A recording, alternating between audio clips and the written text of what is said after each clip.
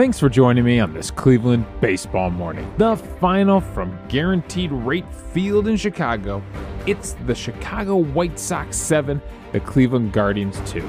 I'm Davey Barris, lifelong Cleveland baseball fan, and I want to talk about the actual game on the field, the thing I enjoy, watching baseball being played. And I'm going to be honest with you, morning people, baseball is just not that enjoyable when your baseball team is playing like this. I actually was excited for the rookies to get some opportunities this week. I was excited to see what they had.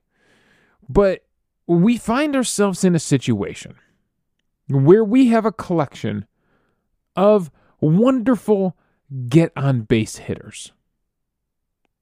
And we don't have any drive-them-in hitters in this lineup. How do I know that? Because we go 0 for 11 with runners in scoring position. 0 for 11 with runners in scoring position. Kwan scores from first base in that first inning. Looked like maybe this lineup was going to do something fun. Josh Bell cleaning up. Andres Gimenez hitting third.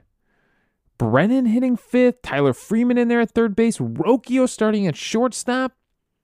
That's exciting, right? That should be exciting. Those three guys in the middle of your lineup. But they're all on-base guys. They're not the guys that are they're not 100 RBI guys.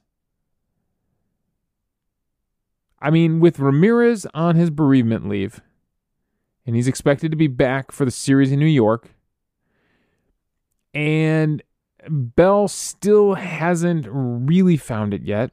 Naylor apparently can only do it in the 8th inning, and he might be hurt. He's not playing in this series. There's just not an RBI guy in this lineup. Zunino is in the slump of all slumps. Zunino's either in the slump of all slumps or he's done. Like, he's legitimately done. The catching situation, we've hammered it enough. David Fry pinch hits for him late in the game, gets a hit. Fry is our emergency third catcher, is the only person to represent the catchers in the hit column for the month of May. We're all done with Zunino. The entire city of Cleveland is done with Mike Zunino. A failed experiment. You wasted a little money in the offseason. Move on. You can't be this bad. You can't. I know Francona believes in anybody that's got a baseball card, that they'll regress back to their average, right? They're mean. But why suffer through this? Why, if Francona won't make that decision, Antonetti and Chernoff have to make the decision for him. It's Francona's job to believe in his players. It's Francona's job to support his players, to say they're going to hit their way out of that slump, that they're going to turn things around, that he believes in their track record. That is his job. It is Antonetti and Chernoff's job to give Francona the tools to be successful. And giving him these two catchers is not giving him the tools to be successful. Zunino calls it the pitchers pitch terrible when they're with him. He doesn't block anything. All those wild pitches, believe me, all those can't speak in definitives, right? You know. All right. Not all, but most of those wild pitches that happen when Zunino's back there, we all know they're pass balls. We all know. The official score might be being nice to the catcher's position, but we all know that they're Zunino's fault. He doesn't block anything. So, yeah, it's not a fun game. This wasn't a fun game. Battenfield gets absolutely lit up by the Chicago White Sox hitters. Chicago has had a decent offense all season. Their pitching is terrible. You know, at some point, Underwood makes the comment, "Oh, you know, the White Sox finally found some pitching." I don't think so, Matt. I don't think so. I think the White Sox finally got a vacation by having to face Cleveland's lineup. We have been doing it all season. We have been making bad pitchers. We've been making pitchers with ERAs over 5, over 6. We've been making them look great all season. And we do the same thing for Mike Clevinger here. We do the same thing for Ronaldo Lopez, who's carrying a 7.23 ERA and was in a major jam. Walks in a run. The run got credited to Clevinger, right? Clevenger's the one that gave up the hit to Fry. So Ronaldo Lopez doesn't get credit with a run, but he walks in a run. But he's got a 7.23 ERA, and we couldn't get the big hit off him. We have been making bad pitchers look great. Not just even average. Not okay. Not good. Great. All season. And that's exactly what the gift we're giving to the White Sox this series. Okay, we got an email from Greg. Greg basically gave up after that bases loaded situation. He says, I know the game's not even over, but after only scratching one run out of the bases loaded situation, I think we know it's over, especially with this lineup. I think I can speak for a lot of us that this team is just not fun to watch right now. No Jose, no Naylor, just makes it even worse for this series. What I'll say, Greg, is, I was excited that, it's weird to say because someone went on the bereavement list, so something happened. So I wasn't excited about that. But the fact that Jose was going to be away for a few days and it wasn't injury related, and I said this yesterday, I was excited that some rookies were going to get a few extra at-bats. A Freeman and a Rocchio, we'd at least get a fair look at them, starting in a game. And we did. Rocchio got to play shortstop. So I got to see what I wanted to see. It just didn't work out. So Banfield looked really bad tonight, returning to Greg's email. Everything was flat and right down the middle. Sure, we had hits here and there, but just zero life. Are they even having fun? Tons of terrible looks on players' faces in this game. I'm happy to see some rookies in there tonight, but it didn't really help. I want to be positive. I really do, but the White Sox are not good. We are not playing good baseball against really bad teams. Is that going to change? He asked to end his email. Thank you, Greg. If you want to email in, if you're as frustrated as me and Greg are, clevelandbaseballmornings@gmail.com. The show is designed to get your voice in there. So come on, hit up that email box. Greg gets it. He's been in on it. Vent your frustrations to me. That's what this show was designed to be for. It's accessible to you. Jump in. Be a part of the conversation. Is that going to change, Greg? No, not right now. Because guess what?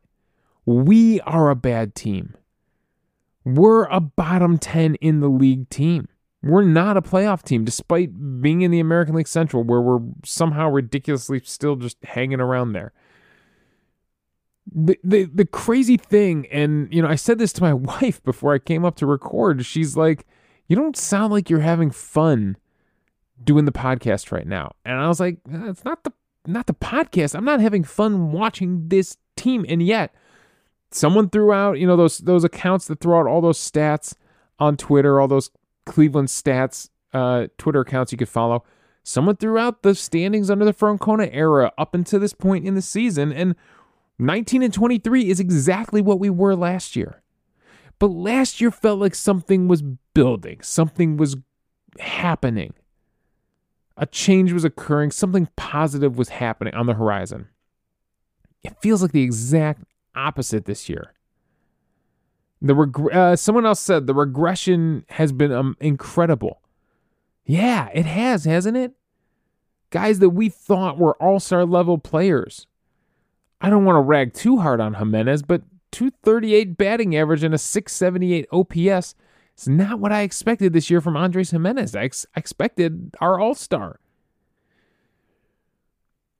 And 226 from Josh Bell and a 697 OPS.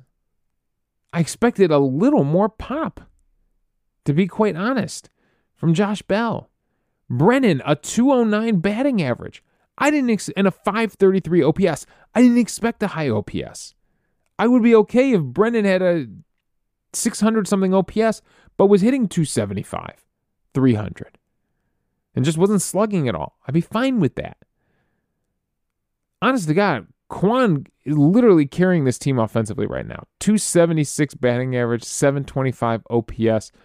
On base 3 times in this game, including 2 walks and a double.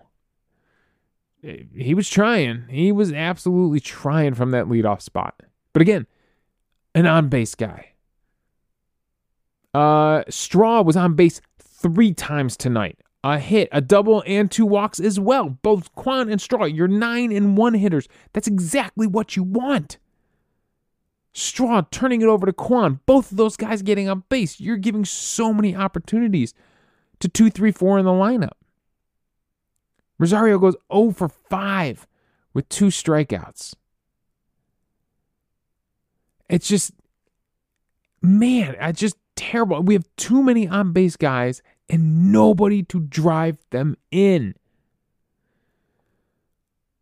Terrible, just a terrible offensive game. The fact that they go 0 for 11. I mean, we could go through the situations, but I basically laid it out for you. That's what it was. Every inning, a couple guys get on base, and nobody's there to drive them in. And the worst of it was the 7th inning. Even though we're down a ton in the 7th, you get a leadoff single from David Fry, pinch hitting in that catching position. Straw draws that walk. Kwon draws that walk. We got the bases loaded, and Amed Rosario strikes out. Jimenez pops out. Josh Bell draws a walk, so he does get a run home, but then Brennan strikes out as well. Where were the Guardian hitters? It felt like it was all high fastballs, didn't it? Let's take a look. Plate appearances, strikeouts. Let's see where the Guardians hitters were striking out. No, it wasn't all high fastballs. Clevinger, oh yeah, that's right. Slider down and away. That has to be, it was a cutter down and away to Amed Rosario. Well, okay. Something with a little horizontal movement down below the knees. That's how Amed Rosario strikes out every time. Zunino chased a slider down. The 3 that were up, Zunino chased a slider up. That's right, he struck out twice again. Tyler Freeman, the 4-seam fastball on a 3-2 count in the 6th inning, and Josh Bell chased on a 2-2 count. That was with runners on. Chased a 4-seam fastball up around his shoulders. He was pissed about that one. Yeah, he was not happy about that one. That's right. Ronaldo Lopez gets Amed Rosario chasing a high fastball. This was in the 7th inning. This was with the bases loaded in a 3-2 count. He chases that high fastball.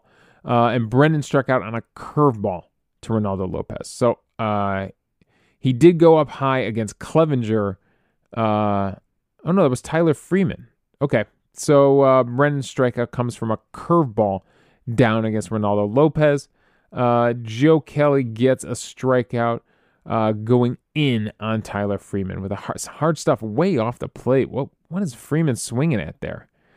So yeah, that's the strikeouts for your Chicago White Sox pitchers. So yeah, in some bad situations, strikeouts with runners on base. That's killer. That's rough stuff. I mean, it sucks the life out of an offense. Greg said they didn't look like they're having fun. I caught a few of the post-game interviews, and Banfield's wasn't great, and they got Freeman on the mic too, and kind of gave the cliche, yeah, we're in a rut right now, but just wait. When we turn this thing around, it's going to be good. You can only say that for so long. I mean, we're past the quarter mark of the season. It's going to be time to turn this thing on or start making other plans for how this season's going to end. Now, it's possible. I mean, we're in the middle of May. It is absolutely 100% possible that this team does flip a switch. Whereas, maybe when Jose Ramirez comes back, they flip a switch. And maybe when Tristan McKenzie comes back, maybe that's what they're waiting for. It's the beginning of June. They flip a switch. They have a blistering hot June and July. And then this is all ancient history. And we just chalk it up to, man, Cleveland starts slow. Honestly, it could still happen. What were the Nationals were like 30 games out of first place and turned it on starting in July and climbed all the way back to win the World Series that year. Crazy things have happened.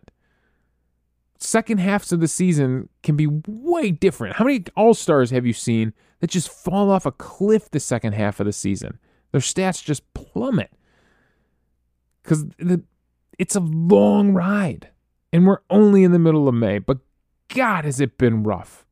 You're so excited for baseball to start. You're so excited for your team to get out there, to see what you got, to see how they improved over the offseason, what they've been working on. They have to take a step forward, right? That's what you think. That's what they were training to do. They were training to take a step forward the next time they step out on that major league diamond. And then to sit here and watch this regression night after night, it sucks. It sucks to be a fan and watch this over and over again. Watch Zunino, who can't even make contact right now. To watch Rosario chasing sliders and breaking pitches down and away. It's rough stuff. All right, we should talk about Peyton Banfield because he got hammered by the White Sox in 4 1/3 innings, gives up 9 hits, 5 earned runs, 1 walk, 2 strikeouts, 3 home runs allowed on 75 pitches. He is hard hit 1, 2, 3, 4, 5, 6, 7, 8, 9, 10 times. Who got him for home runs? It was the middle of their lineup, Andrew Vaughn and Gavin Sheets, who went and got himself thrown out of the game later. I mean, he exploded on the home plate umpire. What the heck was going on? And then Jake Burger, your all-star slow pitch softball MVP for sure if he... except he's playing in the major leagues and he's treating it exactly like it was slow pitch softball. That's how Burger is swinging right now. Goes 3 for 4 on this one with a triple and a home run, 2 RBIs. Dude's hitting .278 with a 1.095 OPS. Just mashing baseballs. Hit one 101.1, 107.8, and 110.6. Man, just blistering the baseball right now. So yeah, the White Sox tee off. Absolutely tee off on us. And you know what? With Banfield, I looked at his game logs, and his problem in April was the walks. 3 walks, 4 walks, 4 walks in his starts in April. He's cut down on the walks at least, but in its place now has been home runs. He went through a string where he gave up 1 home run in 4 consecutive starts. His last start against Detroit, he didn't give up any home runs. He just gave up 5 runs on 7 hits. So he just got hit around like crazy, but no walks and no home runs. And then in this one, 3 home runs. That's unacceptable.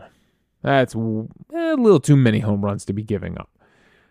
So he absolutely gets hammered, and it is the fastball. All 3 of them come on fastballs that are middle of the plate-ish, and basically down around the thighs, just below the belt. And they're all fastballs right there, kind of middle of the plate, easy for guys to, extend on and absolutely blast. Let's see what the exit velocity were on these 3 home runs. Gavin Sheets was at 107.1. Andrew Vaughn's was at 110.2, and Burgers was at 107.8. These things were smoked. So Banfield, his fastball has not been good. I mean, he's 0-5 now with a 5.19 ERA in 6 starts, 7 games pitched, but 6 starts. It's only a 1.33 whip, which actually isn't that bad of a whip, but things are bad for Peyton Banfield. He is in the first percentile for exit velocity. First, the worst in all of baseball when it comes to, and this isn't even max exit velocity. That would just be 1 hard hit ball you gave up. This is an average exit velocity first. So of all the pitchers in baseball, he is getting hammered the most. 7th in barrel percentage. Again, basically same kind of thing. He's not striking people out. K percentage is 34th percentile. It's not good. It's not good stuff. The barrel percentage, league average is 6.8%. Remember, barrels are both launch angle and exit velocity. You got to have the combo. the right launch angle with a 95 plus mile per hour exit velocity. So league average is 6.8 barrels. He's at 13.6.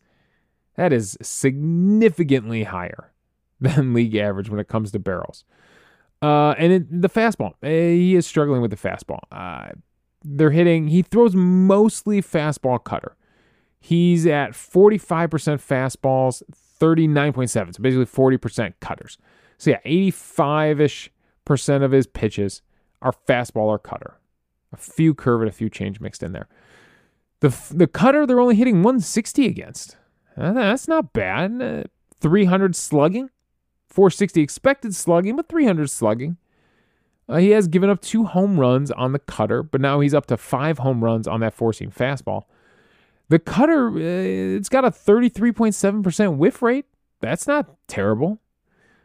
But the fastball, the four-seam fastball, they're hitting 278 off it, a 481 true slugging, a 560 expected slugging. Like I said, 5 home runs off it now. He was at 5 doubles before the game. I don't know. Did he give up any doubles in this one? I don't know if there was any other extra base hits that he personally gave up in this one. I know Benintendi had a double later in the game. That might have been off the bullpen. Off of Eli Morgan. I can't remember. So he's getting slugged off that fastball. It's got a whiff rate of 14.3. Remember, the cutter had a whiff rate of 33.7. Decent. 14.3% whiff rate on that four-seam fastball and only puts hitters away at 9.1% of the time. Still a small sample size, so it's only got a run value of +2.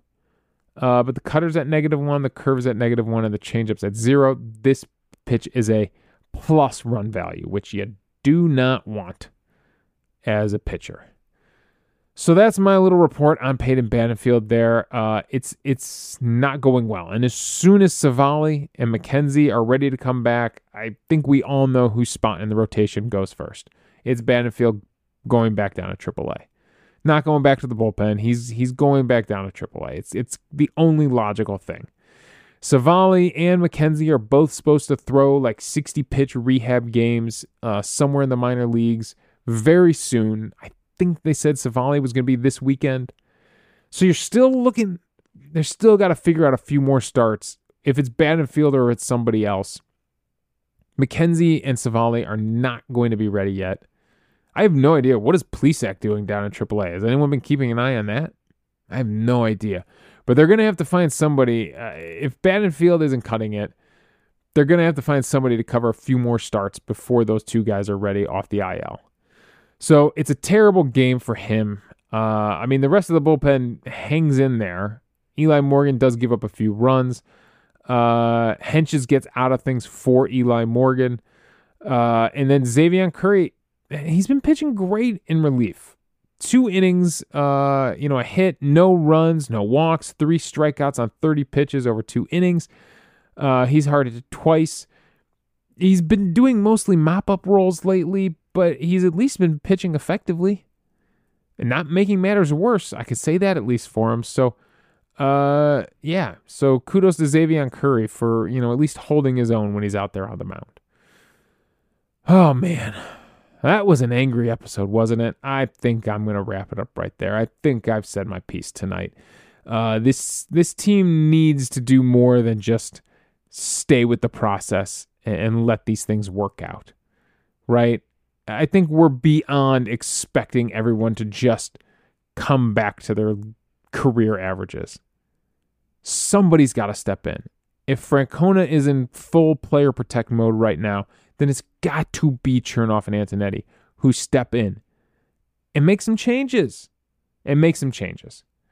It does feel like if Brennan and Tyler Freeman continue to get regular at-bats, especially Freeman. Freeman sits for like a week, comes in, gets a hit, like it's no trouble. I would like to see what a month of those guys. I know Brennan has gotten way more at-bats. Freeman, it'd be nice to see what a month or month and 2 of Freeman getting regular at-bats would look like. I don't know where. Apparently him and Gabriel Arias were taking fly balls in right field, so I don't know if Freeman can go out there at a major league level and play right field, but it would be interesting to see to get him more than a game a week.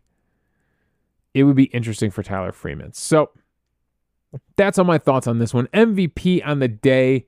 I know Straw and Kwon basically had identical games, but Kwon, again, as the leader offensively out there, especially on a night when Jose and Naylor aren't there, I thought Kwon, it was really impactful that he was at least trying to get rallies started. Like, you know what? What the heck? Straw and Kwon, co-MVPs on the day, both with doubles, both with 2 walks. Kwon did come across to score. They stranded Straw out there multiple times. So why not co-MVPs on the day? Kwon also made... No, you know what? Scratch that. Scratch it. Kwon separated himself with the diving catch he made in left field. I think that was in the first inning.